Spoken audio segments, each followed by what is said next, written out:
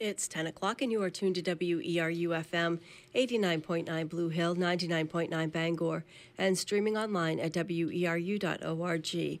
Boat Talk with your hosts Alan Sprague and Mike Joyce is up next.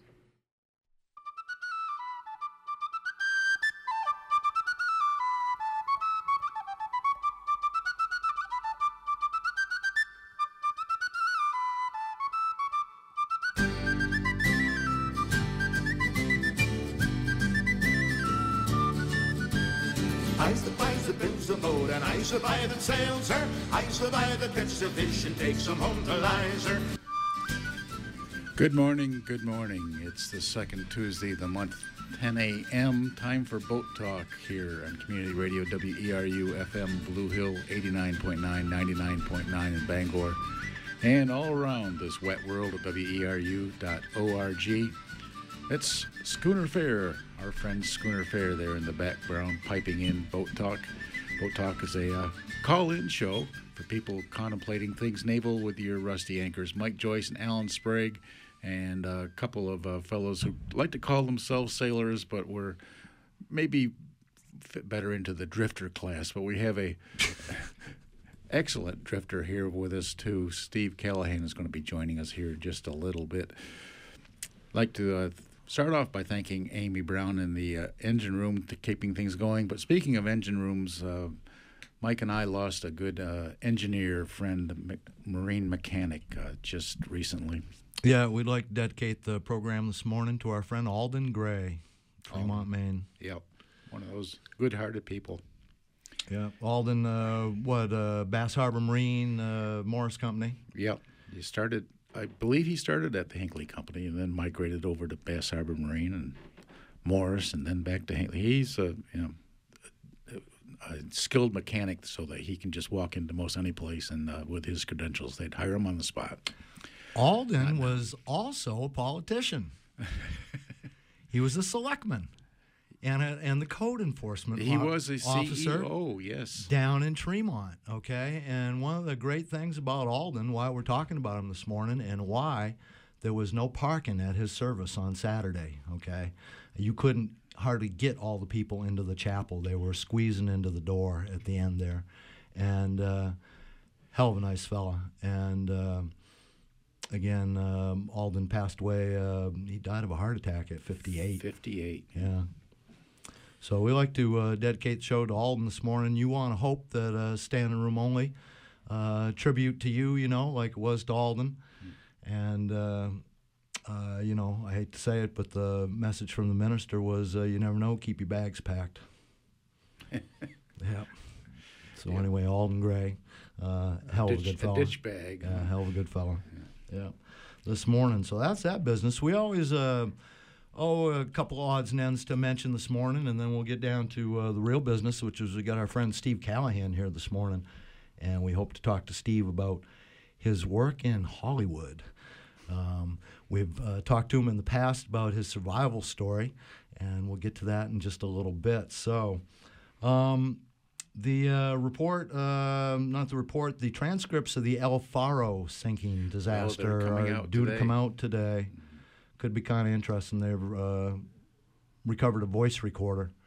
Just amazing what, ghosts, I guess, will come up. But, again, bound to be kind of interesting.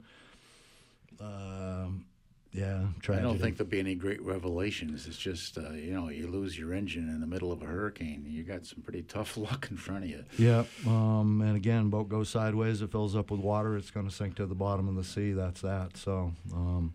Yep, the El Faro people. Now, speaking of powering watercraft, I saw a thing on the television this morning. A fellow in Hawaii surfing. He's being pulled by a drone. Huh. He's in some big water. He's in some big waves. He's got a drone on a tether. He must have. I hope so. Oh, yeah.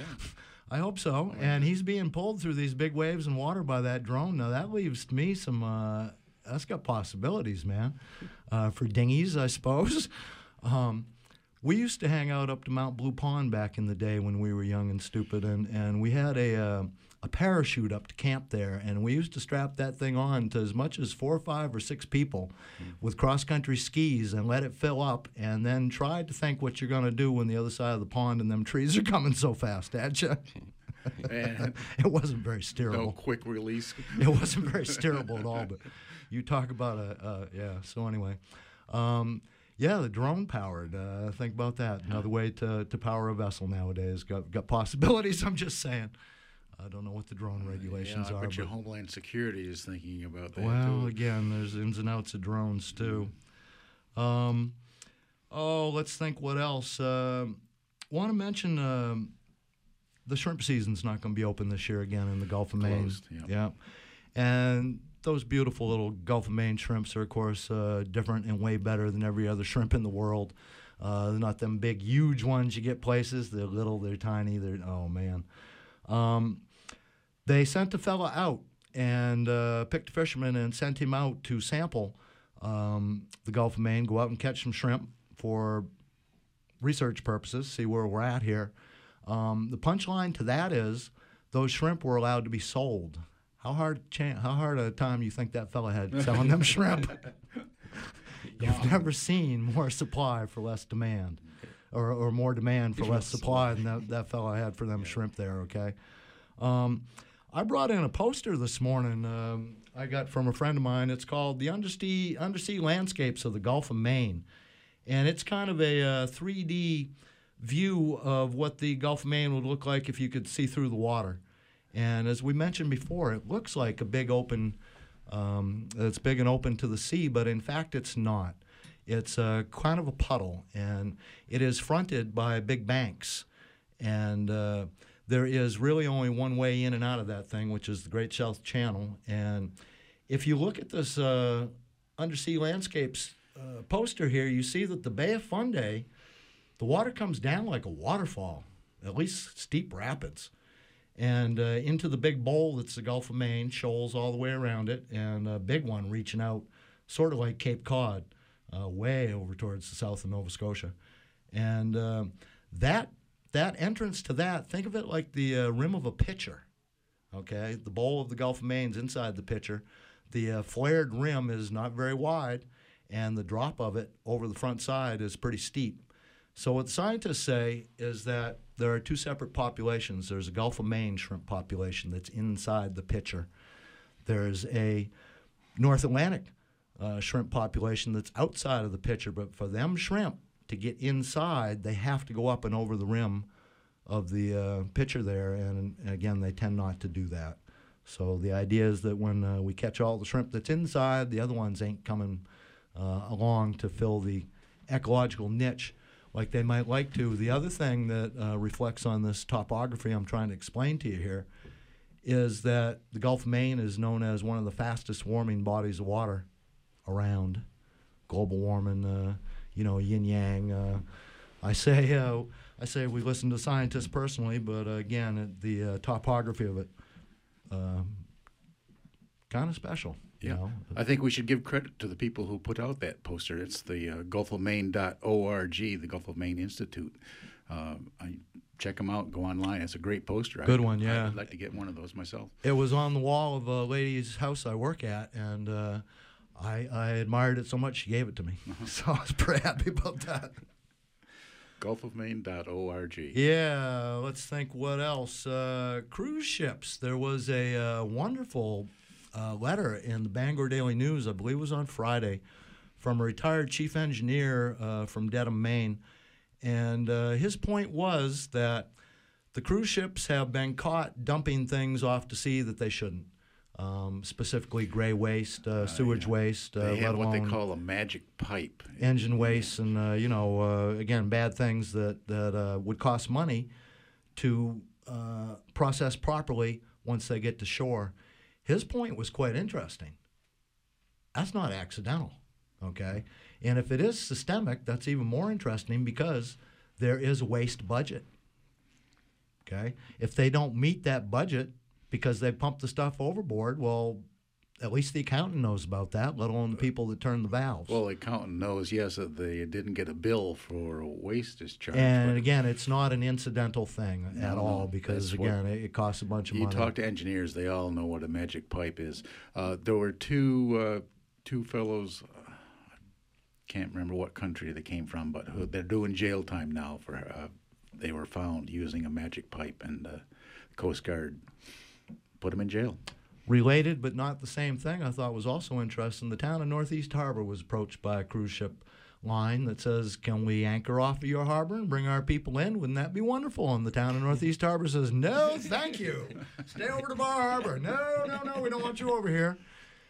And the reasoning was our town is too small and you're going to flood it and mess it up. And that philosophy is how they approach cruise ships in the Arctic nowadays. If you land at a little town in Greenland or in the high Arctic, you can't all go to the store and buy everything on the shelves because then the people left there won't have anything. Right.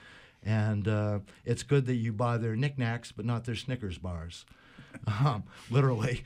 And the town of Northeast Harbor, for whatever reasons of population, the what would you call it, demographics, skews a little high over there.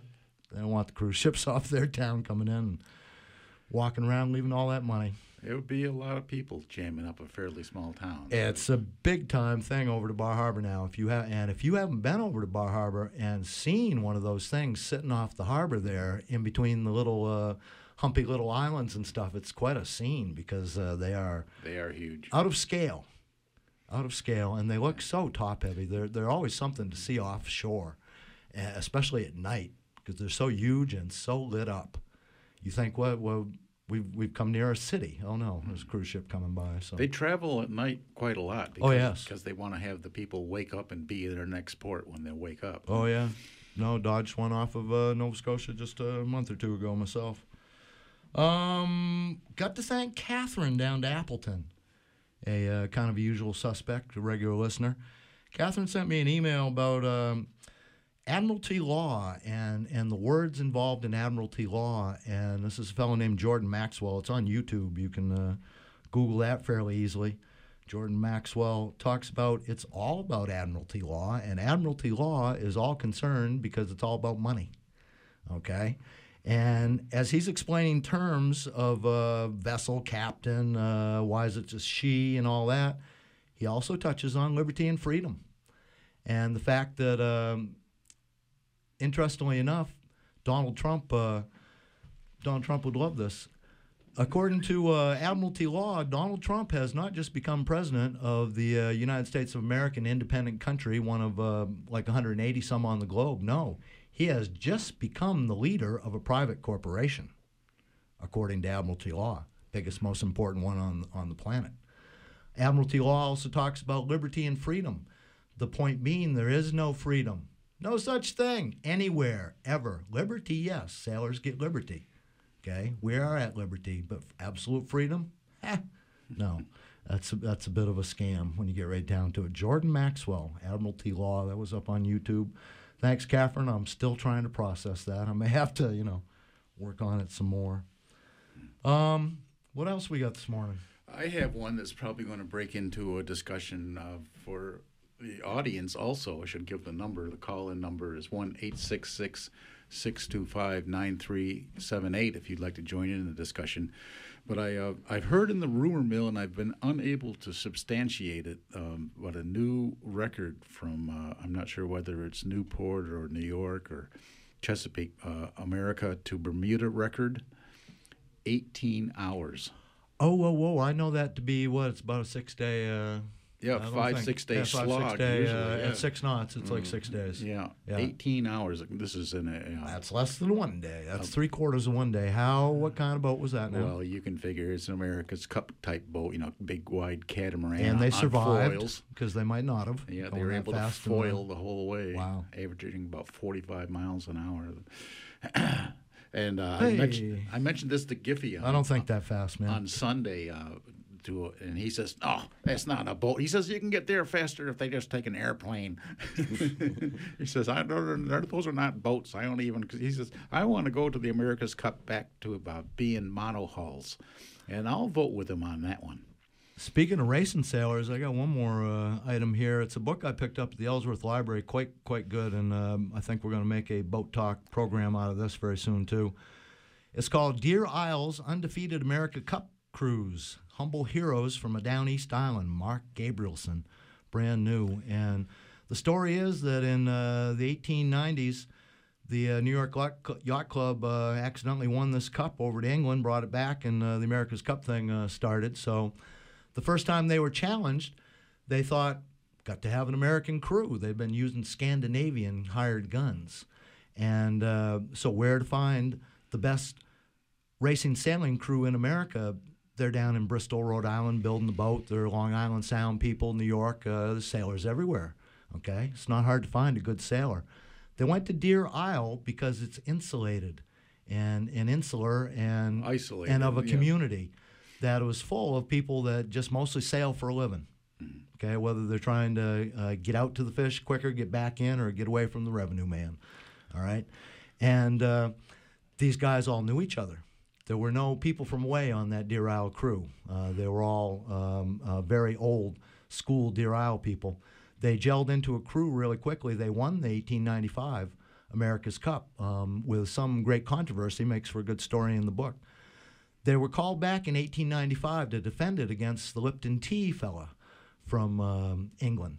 Okay? 1899. 1899, yes. Yep. And in that case, they had a different captain. They loved the first captain. The second captain kind of pissed him off. Okay, he was a yeller. He was not a people person. Probably real good at what he did, but he got on the wrong side of the Deer Isle boys. They were never asked back. That was probably all right with them. And for the same reason that they were asked down there because of their insularity and their bonding, it was the same reason why they couldn't put up with the other and didn't come back. You get on the wrong side of them fellas, it's hard to convince them you're cool once they're pretty sure you ain't. So, great story. Deer Isle's Undefeated America Cup Cruise. We'll try to turn that into a program sometime this winter. So, that's about the size of that. Where are we at? Boat Talk. Boat Talk, yes. Steve Callahan. Welcome to Boat Talk, Steve. You've been quite reserved. I was hoping you'd pipe in on some of these. Well, I could a bit. I've been, over the last 50-something years, I've been sailing, and I'm not as much of a traditionalist as many of you or your listeners, I'm sure. And I'd just like to add a couple of notes here. Back in the mid-'70s when I started racing offshore, going to Bermuda and what at the time were sort of state-of-the-art multi-hulls and whatnot, we thought we were doing pretty good, doing 15, 18, touching 20 knots. And 6 is more regular. Yeah, 6 to 8, yeah. I mean, for me, it was a miracle. 10 when you're going fast. It was a miracle coming from sailing also monohulls of all different types. And it's amazing to me to see how much the sport has progressed. I'd like to mention now for anybody who's interested in sort of the high technology end of it and how professional the sport has become. It's as big a sport in France as football or baseball is here in the United States. And there's something going on now called the Vendée Globe. You can find it on the web. There's an English daily posting. You can see communications from the skippers in the middle of the Southern Ocean. Say, yeah. Rich Wilson, an American, is participating. I think Rich is in his. He's a little older than me. He's in his getting into his upper 60s now, and he's participating, which is amazing. These boats are so physical, 60-footers, and they're the leaders are more than halfway around the world now. They got halfway around the world in just over a month. I think it was 34, 35 days, something like that. And these are single-hulled vessels, the newest ones. Single-handed, too. They're single-handed. The size of everything. Oh, wait, he's by himself? Yeah, this is single-handed, nonstop around the world. Because I was going to say it would be exhausting just to be a passenger on a boat like that for the slamming and. Well, let me tell you something. The noise in these boats is incredible. It's up to 100 decibels.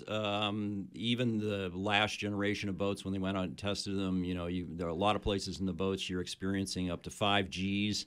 and these boats are bouncing around all over the friggin' place. Hitting a wave sometimes, like hitting a wall. And again, and just constantly. How they even sleep is a little bit of a mystery. So it's a very, very physical sport, but from my point of view, it's incredibly exciting. I sailed a early version of these boats back, when was it, 86, which seems like yesterday, but I know it's kind of the Stone Age now. And we came across the Atlantic. We thought we were doing good coming across the Atlantic in like 16 days or something. Of course, that was against the wind. These boats are sailing mostly downwind, but the boats these days are averaging speeds almost twice of what we were capable of doing in that era. And I actually love the technology, but it's a totally different thing. There are a lot of things I miss about going off, not being able to communicate with anybody really for a month or so as you go across the Atlantic, finding your way around with the stars, and you reappear and everybody catches up, and or you don't, and you don't really know what the weather's doing other than looking at the barometer. It's just a whole new world today. But they're better wired out in the middle of the ocean than we are. Oh, right here, way better wired. Yeah. They're seeing everything that's coming and they're going fast enough speeds that they're actually maneuvering. Using low pressure, high pressure systems, they can actually navigate around them rather than just getting rolled over by them like we were back in the Stone Age. That's freaking dangerous to charge through the night like that, let alone the daytime. That's something else I'd like to mention. People who are not aware of how much debris there is out there in the ocean. A feeder race to this. I wasn't even thinking anything but waves, but thanks for that. From New York to back to France is a feeder race. There were about 5 or 6 boats hit debris hard enough to make them retire from the race coming out of New York. And so far, there have been about 5 boats hit. They call them UFOs, unidentified floating objects. In the Southern Ocean, one boat had to be abandoned, probably hitting a whale. These are very, very deep, straight keels, and you hit something going 20, 25 knots. Wow. You can hard on the whale, too. Very hard on the whale. But there's other stuff out there. It's like a car wreck, literally like a car wreck, Yeah, containers, I've seen everything you can imagine afloat at one time or another. You know how many containers are lost in a year in the shipping industry now? They don't really know exactly, because a lot of people don't report them for insurance purposes, but they figure, my understanding is that they're well over 1,000 a year. Wooden English yawl brought to Nova Scotian back just a little while ago, and we were bringing it over from Brooklyn to Castine. Coming around Cape Rozier, here's a big old oak piling adrift, and just one end of it out. And they look at that and you go, "Whoa, glad I saw that," and went around it. Yeah. And we're coming across from Nova Scotia. It was one of the happiest little trips I've ever been on. And I come down into my bunk, and it's one of my favorite times ever of life, is to be off watch, jump into your bunk. I always go up forward, and, it's your own time for the next couple hours, and again, rock me, baby. Yeah. And then you think about that oak piling coming through the plank right next to your head, and And the more you think about the possibility of that, which there is, it's hard to just roll over and smile happily and go to sleep. And haven't thought about that. That's hard to shake. So and the West Coast is even more so, because there's so much logging of big logs out there, and all you got to do is go up and down Puget Sound and see the debris that they pull out of Puget Sound every year. It's just amazing. Well, and frankly, I've had friends that it's happened to. Oh wait, you're sitting right here today, Steve Callahan. I'm known probably for going the slow way across the ocean, actually, even though I came across a lot faster a number of other times. But. Your initial claim to fame is the book Adrift, which was your experience crossing back. You were over to the Azores and then coming back this way in a 21-foot homemade wooden boat, and you hit something in the night. The boat sank. You were 76 days in a life raft. Now, we covered that in March. We had, I'm really proud of the chat we had in March. It's up on boattalk.org. It's on weru.org. Yep. Look up March of 2016 in the Boat Talk podcasts. Wonderful story. But again, not the recommended way of crossing the ocean. No. But when you got to do it, you got to do it. And again, you were a way above average survivor. Made the point earlier that in a different forum that. People who don't work at it don't survive. It's an active pursuit. It's not a passive. Yeah, you've got activity. people, again, that don't work at it, don't tend to survive as well. And so anyway, when you're in a life raft, you've got to do more than just inhabit it. And you did that. So anyway, your experiences led you to be called somehow by Hollywood for consultant work. Yeah, that was I find life is very interesting how sort of serendipity of life takes you in one path or the other. I've always been very open to that, and I had no idea that being dumb enough to lose my boat in the middle of the Atlantic and drifting in a very slow way the rest of the way across would about 30 years later lead me to working on a film. I always loved films from the time I was a kid. But I never imagined working in them. And after working on a couple of them, I thinking, what was I thinking as a kid? I should have looked into this because I found it very interesting to work kind of behind the scenes on a number of things. The first was Life of Pi, which started really in 2009 when Ang Lee and scriptwriter David McGee came up to visit when they were thinking about making this film that everybody thought couldn't possibly be made. Already 3 other directors had tried and failed and gone away, and Ang decided to take it on, and he came up just for initially a chat about oceanic things, and I thought he'd be very interested about what kind of wildlife would there be in the middle of the Pacific, and whether this was how realistic was the story, and currents and lifeboats, and I prepared all this stuff for him, but he was also interested in things that I'm quite fond of in life, the more abstract elements of being at sea, what it actually felt, what it feels like, what kind of thoughts go through your head, even kind of spiritual essence that you can find at sea being alone. So that led eventually into me doing quite a lot of work on that film from through about 2012 and when they were finishing the post-production. And then in, sort of later 2012, I got a call from Bill Connor, who served as the first assistant director, and I'd worked with on Life of Pi, and he normally works with Ron Howard, and so they decided to take on a film called In the Heart of the Sea, which is based on the Nathaniel Philbrick book, which chronicles the tale of the whaling ship Essex, and according to most people, really inspired Melville to write Moby Dick. But it's a very different tale than Moby Dick. True. And but it's a fantastic book, and so of course I jumped at that opportunity in part because I think it's just very cool working on films. You actually get paid as opposed to a lot of the boating work I've done over the years, and.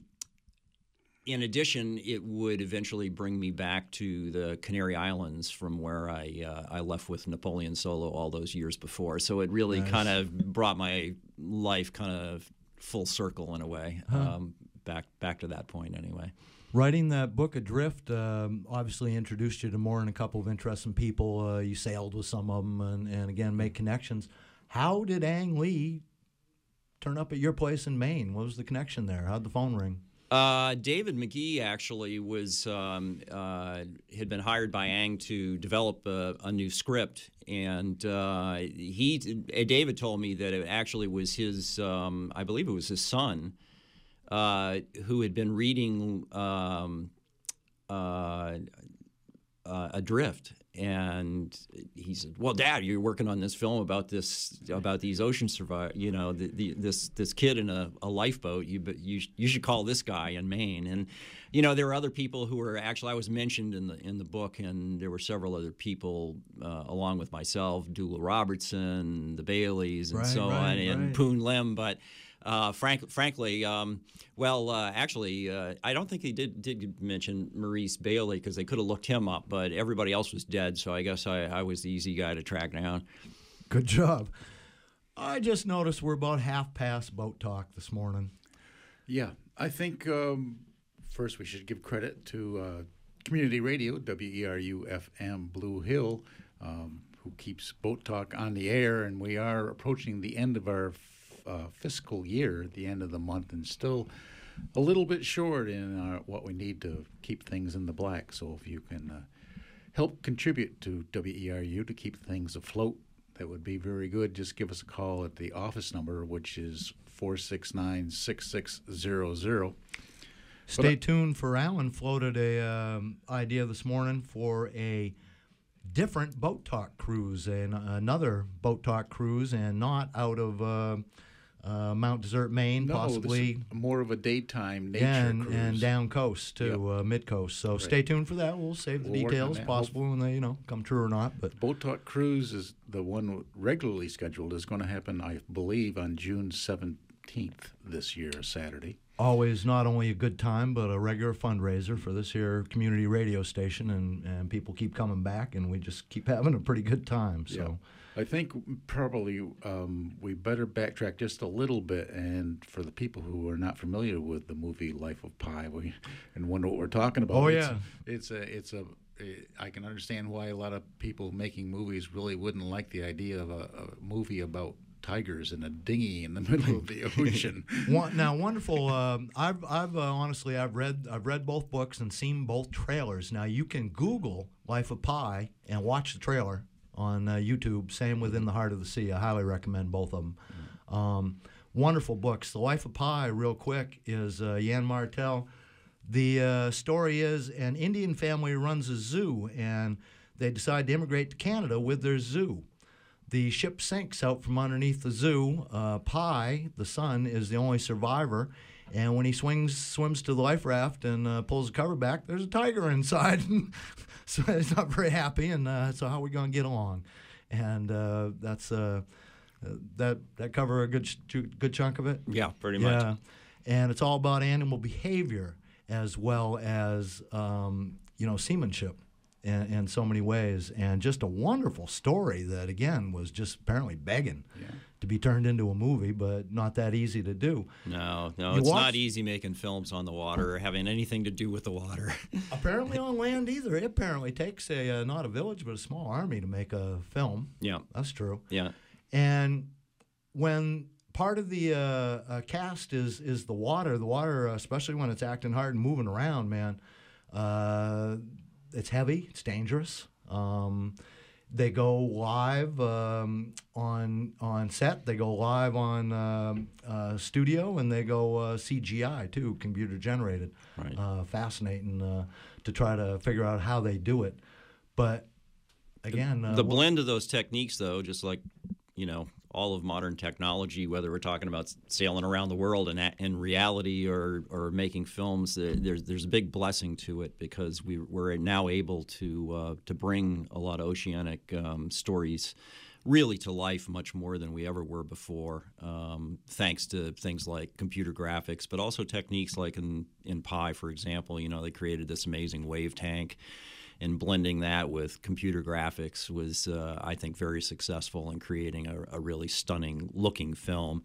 In the Heart of the Sea, it was a blend of computer graphics working in a very small wave tank with really not a lot of action in it, but also going to the Canary Islands and actually filming to sea. Going out in the morning, you'd see all these boats going out. It looked like a scene of from Waterworld with all the smokers. All these weird little craft steaming out of this harbor every morning with a square rigger, and it was. But because all the tough. hangers-on that would be around the set all got to be on a boat around the set, right? Yeah, exactly. We had, there was a big vessel. The village, the army's got nearby with all the sound people and the script supervisors and all that sort of thing, and we're ferrying people back and forth to these little whale boats that they had to be in and whatnot. And the Canary Islands are volcanic islands. As soon as you step out of the harbor, you're in very deep water there. Can't anchor, yeah. No, one day, in fact, we were testing the whale boats, and one of the actors, it was kind of calm, and he just jumped overboard. And I said, you're in really deep water here, and there's all kinds of animals in there. And he goes, he kind of laughed it off. And the next day, we're sitting out in a dinghy.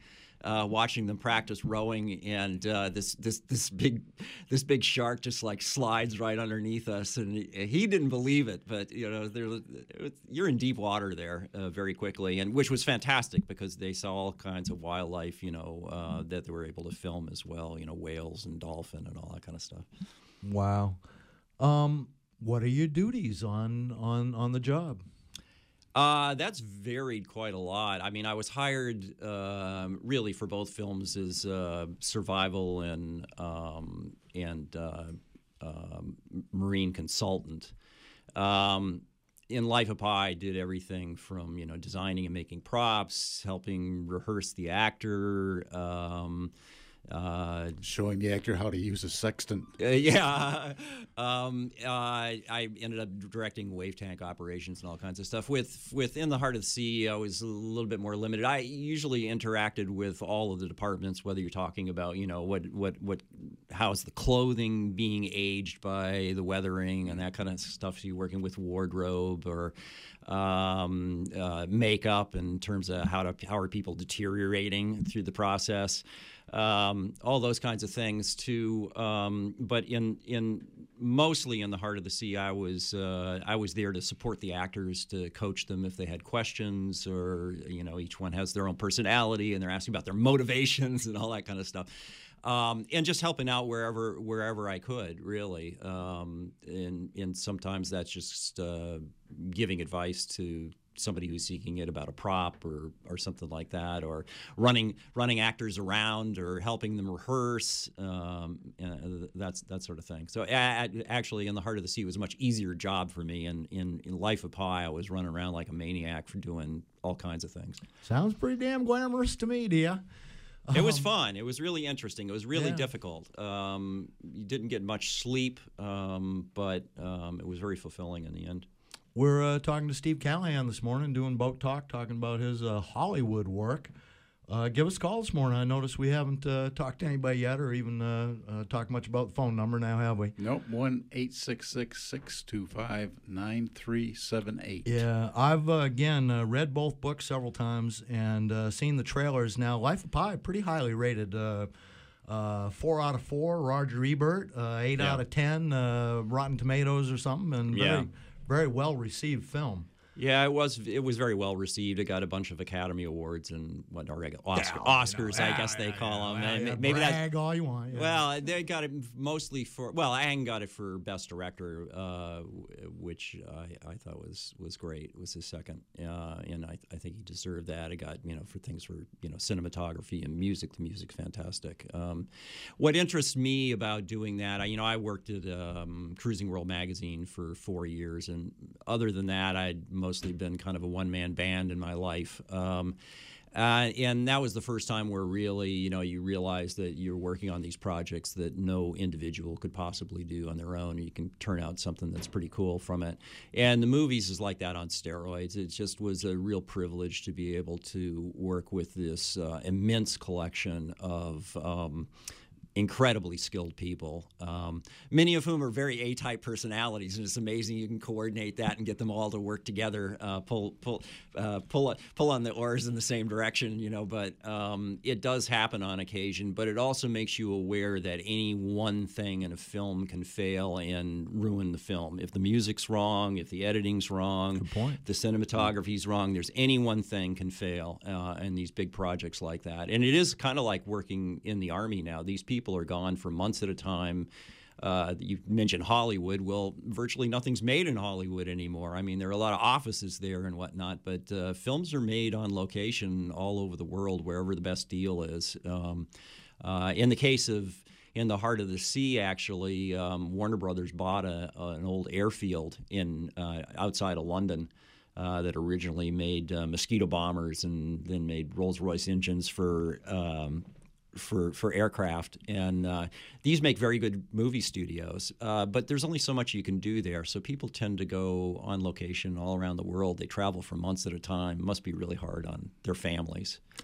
Life of Pi was directed by Ang Lee, Brokeback Mountain, among other things. In the Heart of the Sea, I noticed on the Googleization, when I Googled her, says going to be on TV soon, coming up soon, which will be quite interesting.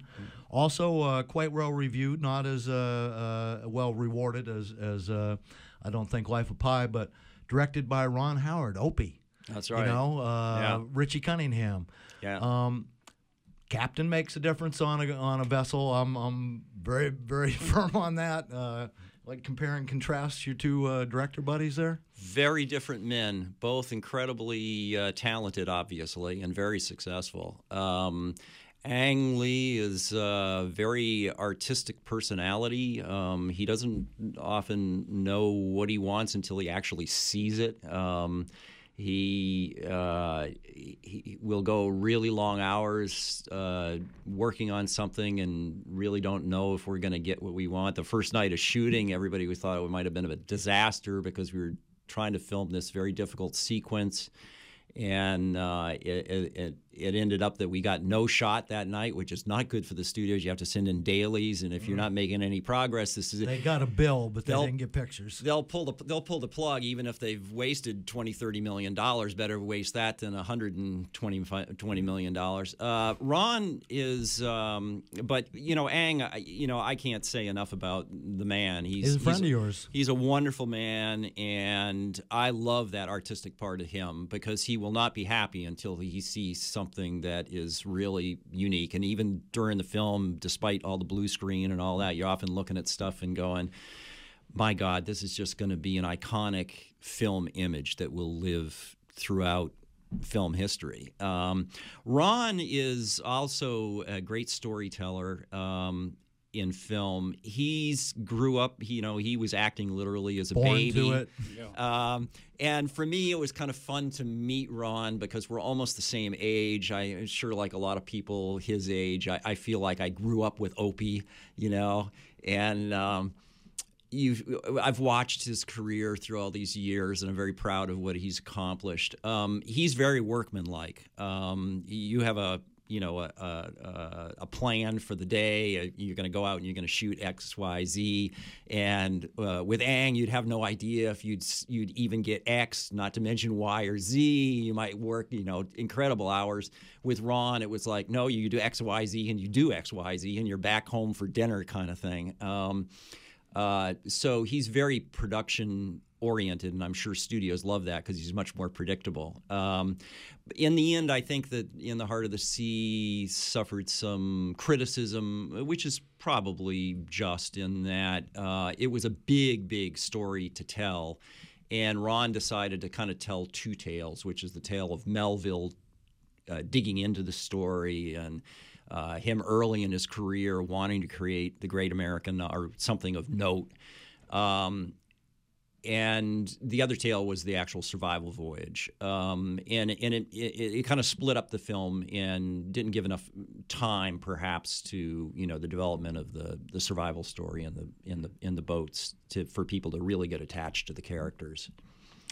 Cool. We're doing Boat Talk this morning. Steve Callahan, give us a call if you like to join the conversation at all. The number, I covered it up, Alan, with the poster. Yeah. You had it memorized. You can see it better than I can. 1-866-625-9378. Yeah. One reason I'm on the radio, I grew up around a television station my dad was on and then managed WMTW, Poland Spring, Mount Washington. And here's the point. Going to the TV station and standing behind the cameras messed things up for me. It skewed my sense of reality.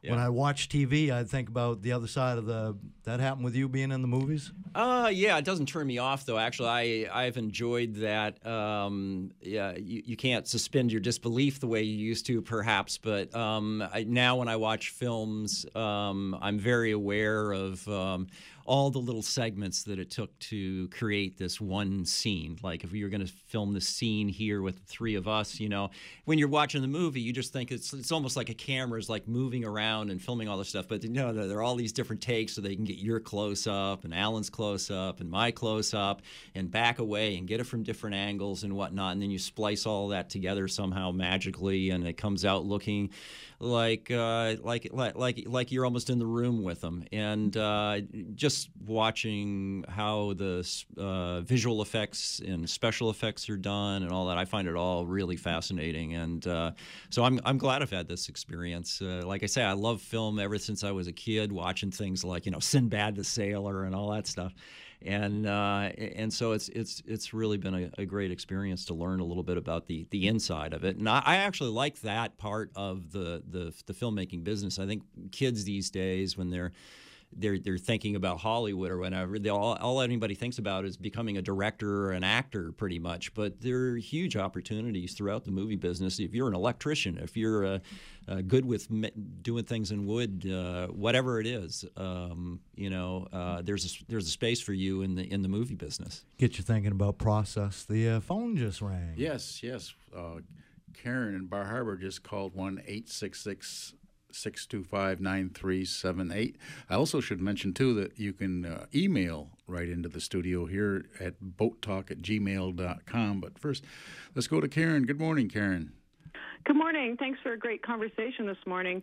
I'm doing some work at home and have this on in the background, but it's a really nice conversation. I wanted to just comment about the cruise ships in harbors in Down East Maine, and that there was a big effort, I think it was led by Jane Disney at the Mount Desert Island Biological Lab years ago. I knew some high school students were very committed to making sure that cruise ships didn't dispose of their gray water in our harbors, and I haven't followed up on it, but I know that there was a huge effort to let them know that that's unacceptable, even if we let them come into the harbors, whether Northeast Harbor won't face that, but I just wanted to mention that there are efforts.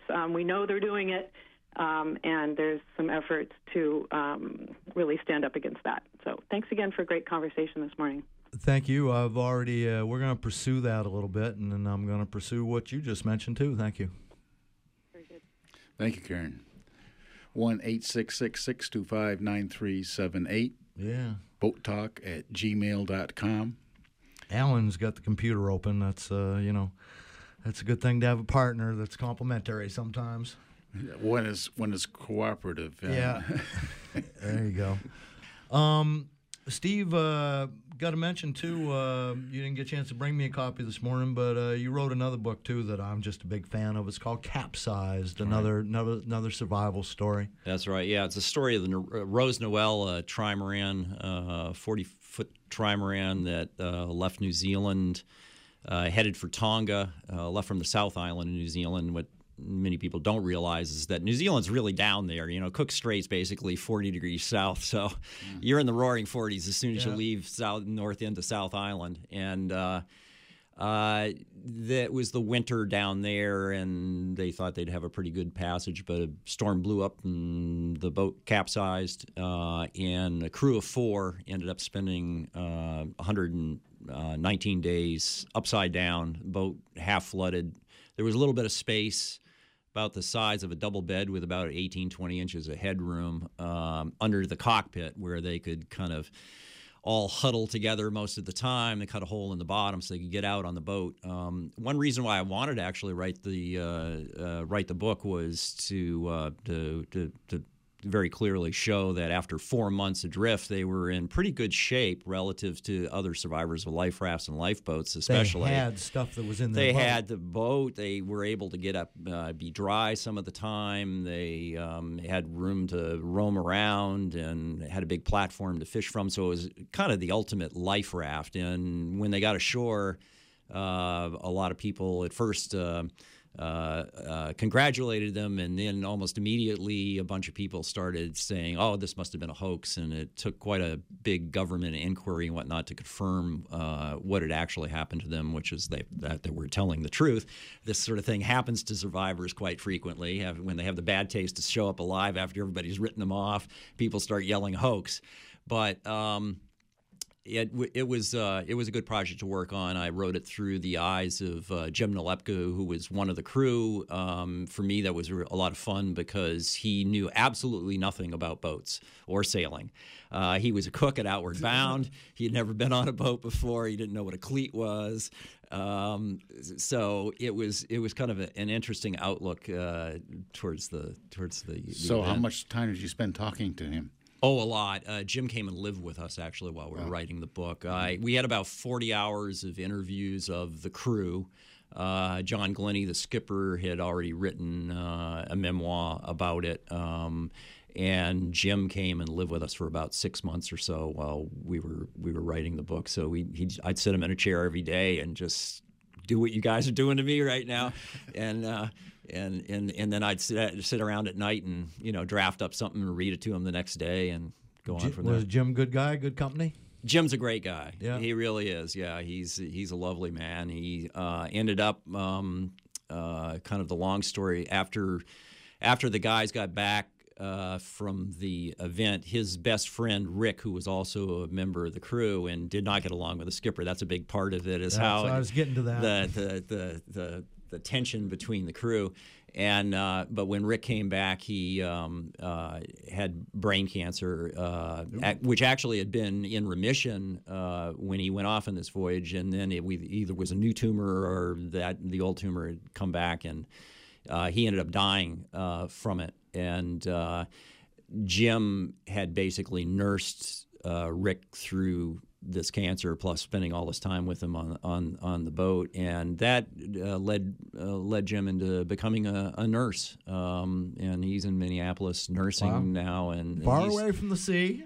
Yeah, I don't think Jim is. He's not like me. He's not. He's a quick learner. I'm a slow learner. We can't move to Minnesota, can we, Steve? Literally, we can't do it. No, I can't do that. Too far from the ocean. It's too far. Although there are lakes, but they scare me worse than the ocean does. Yeah. So.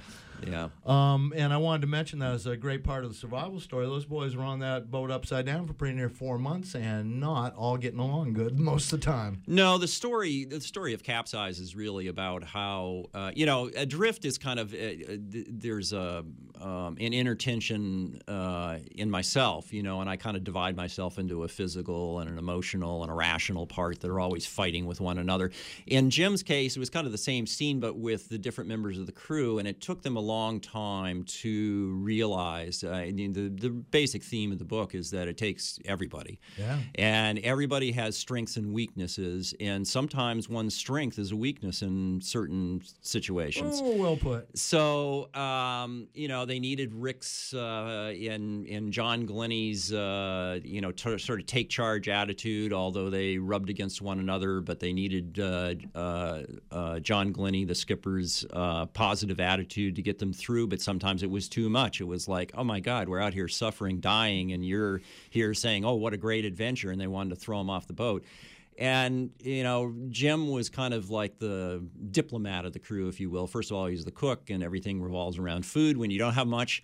And he kind of saw everybody's sides. He could relate to everyone, and including his own failures, which is something that drew me to him initially, was that he was able to say, look, I was totally useless out there, and that sort of thing. So it's an interesting story in terms of having no heroes. That the hero is the group, and how they somehow overcame all these huge differences, worked together enough in the end, and discovered a lot of strengths that they didn't know that they had, and were able to survive 119 days at sea. The book is called Capsize. We do have we do have a phone call, so let's quickly go to Bradley down in Owl's Head. Good morning, Bradley. Hey guys, how are you? Excellent show. Well, as usual. Hey, this is way off topic, but I just thought I'd tell you about something maybe for a future show that's fascinating. Greenland sharks. I don't have a computer, don't know how to use one, but I thought you guys could check out the new research on the Greenland sharks. I always liked them because, they eat polar bears, but yeah, anyways, not many of those left. They've been tracking and studying them for a while. The new research says the youngest shark they tracked was 284 years old, and that was a female, and the male, the big one, was 392 years old. Boy, how do you age a shark? They didn't tell them to. They took laser photos of their eyeballs or something. Yeah, so the oldest one is born in 1624.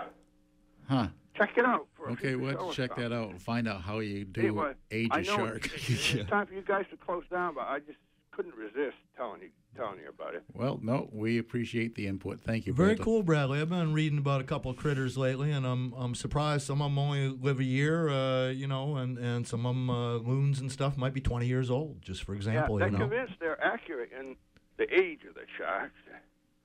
Maybe it's because they eat polar bears. Who knows? Anyway, thanks a lot for everything. Yeah. And again, the job is to eat, basically. Eat and reproduce is pretty much full-time occupation. And so anyway, keep it simple. Yeah, here's another long. quick shark story. It happened off of Australia. They tagged a 8-foot white shark to see where it went around, and the transponder went missing for a while, and then it finally washed up on a beach, and they've figured it out that shark was eaten by an even bigger shark, and that bigger shark just spit up the transponder. Just read an interesting book called Grunt. It's about military research, and there was a big chapter about shark research and how apparently in World War II especially, they did backflips trying to do shark repellents, and they couldn't find anything hardly. They could find things that would attract sharks, but not too many things. Us. But here's the point. We are attractive to sharks a lot less than we tend to think. And for instance, they don't want to work hard at it, and if they're not used to you, you're not first on their menu. And certain behaviors will attract them more than anything else. And women, menstrual issues are not good at all, but you can apparently bleed in the water, and the shark might not. He's gonna, under certain circumstances, he's gonna know you're there, but he might not still want to eat you, unless you're a woman, and they love that stuff. So, but they tried so many things that didn't work, and then ended up, in essence, giving survivors what they call little pink pills, little, kind of it's better to have a placebo than nothing. Yeah. In some ways. Well, I've talked to several people through the years who've been bitten by sharks. And again, it happens. One guy was killed off of Florida during a bull shark migration. I think that when working on Life of Pi, we're working with real tigers and whatnot, and the guy who dealt with the animals, who managed all the animals and whatnot, he was big into emphasizing that animals are wild and they're unpredictable, especially those at the top of the food chain. You might get along well with a lot of them, but that doesn't mean there ain't going to be that one. Part of the shark research was Life of Pi related, in that it was about animal behavior, and if you behave properly in front of the shark, he may not bite you like the tiger might not, because you just give him a signal that right thing, yeah. So anyway, piping us out. What can we say? Steve Callahan, thanks so much for coming, man. Hey, thanks for having me, guys. I appreciate it. Yeah, appreciate it. And stay tuned. Up music, back to music on the wing. And Tuesday afternoon now, starting at 2 o'clock. Sarah J. take you down in New Orleans. Great.